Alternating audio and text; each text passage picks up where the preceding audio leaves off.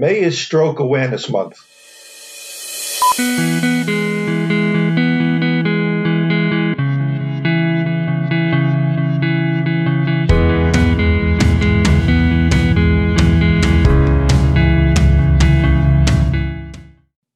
A stroke is an acquired brain injury with devastating physical, cognitive, emotional, and even behavioral consequences.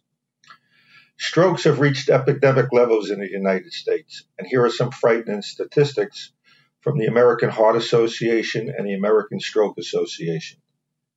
Approximately 800,000 new strokes take place each year, and approximately 100,000 deaths each year are caused by strokes. By the year 2030, 1 in every 25 adults will suffer a stroke, which translates into 3.5 million individuals. But tragically, according to the Centers for Disease Control, only 3 out of 5 people in the United States know all major stroke symptoms and know to call 911 when someone is having a stroke. When a stroke happens, every minute counts for successful treatment. The American Heart Association and the American Stroke Association have developed a saying, "Time is brain," to emphasize the need for prompt treatment of strokes to reduce the risk of permanent disability. Oxygen is the food of the brain, and the brain needs oxygen to survive. This oxygen is supplied through the brain to the brain through blood vessels and blood that flows through the brain.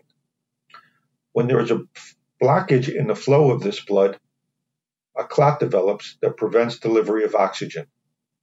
This blockage and disruption causes rapid death of brain tissue, which results in something known as a stroke.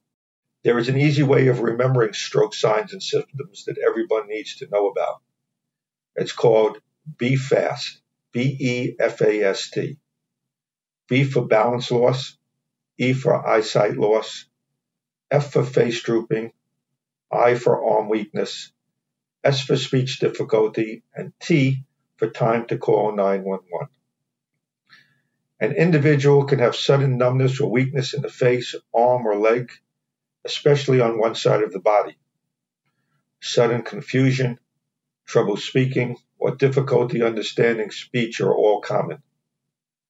And many individuals report sudden trouble seeing in one or both eyes, or sudden trouble walking, or dizziness and loss of balance, or a lack of coordination. Sudden severe headaches with no known cause are also frequently reported. It is so important to know and remember that when you suspect someone is having a stroke, to call 911 right away. These symptoms, even if transitory, should never be ignored.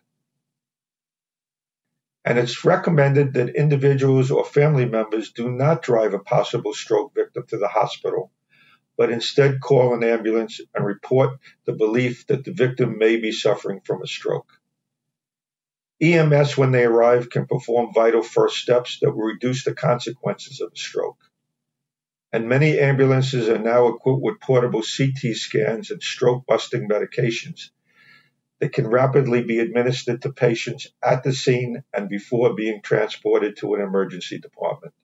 There are 2 major classifications of strokes, the most prevalent being something known as an ischemic stroke, which is caused by a blood clot within a blood vessel in the brain. This counts for approximately 85% of all strokes. The second type of stroke is known as a hemorrhagic stroke, which occurs when a blood vessel in the brain bursts or ruptures, and that restricts the flow of blood within the brain. This accounts for approximately 15% of strokes. In all cases, a stroke is a medical emergency requiring prompt diagnosis and timely treatment. When brain tissue is deprived of oxygen, cell death can rapidly take place. Timely intervention will prevent cell death and lead to a better outcome. And the tragic consequences of a stroke can be limited or even reversed if treatment is rapidly instituted. In our law practice, I have been studying strokes and stroke treatment for many years. and have been intrigued by the historic medical controversy involving the stroke-busting drug known as TPA and stroke rescue surgery known as an embolectomy. Today, there is no longer any controversy, and the recognized gold standard treatment for a stroke is the administration of the clot-busting or dissolving medication known as TPA or tissue plasminogen activator. This medication, if timely administered, can dissolve the blood clot and prevent the devastating consequences of a stroke. And today, besides medication, a surgical procedure known as a thrombectomy or embolectomy is widely available. This procedure mechanically clears the stroke by pulling it out of the brain and is an additional means of treating stroke victims. Using this surgical treatment procedure, many patients can receive treatment even up to 24 hours after a stroke has taken place. This procedure has been nicknamed Mr. Clean. But tragically, many stroke victims do not receive proper treatment because their stroke was unrecognized by physicians in both the emergency department of hospitals and in private offices. And timely treatment, unfortunately, was not properly instituted. In some cases, individuals, because of their age or ethnicity, have been improperly identified as being perhaps drug users, and again, did not receive proper treatment. This is tragic, and our medical profession must think of stroke when an individual arrives in the emergency department with the signs and symptoms that I have described. In other situations, medical conditions which can lead to a stroke, such as high blood pressure, a tear in an artery leading to the brain, or cardiac abnormalities such as atrial fibrillation, go undiagnosed or even untreated. While not all strokes can be successfully prevented, and in some cases the devastating consequences can't be minimized, rehabilitation is essential to limit the effects of a stroke. But unfortunately, in today's push for savings, medical providers are being pressured by insurance companies to limit costs and divert patients away from intensive coordinated rehabilitation programs.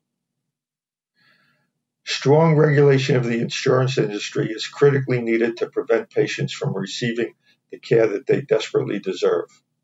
So let's all do our part in preventing needless strokes from happening and making sure that a suspected stroke is recognized and that prompt treatment is instituted and comprehensive rehabilitation is provided.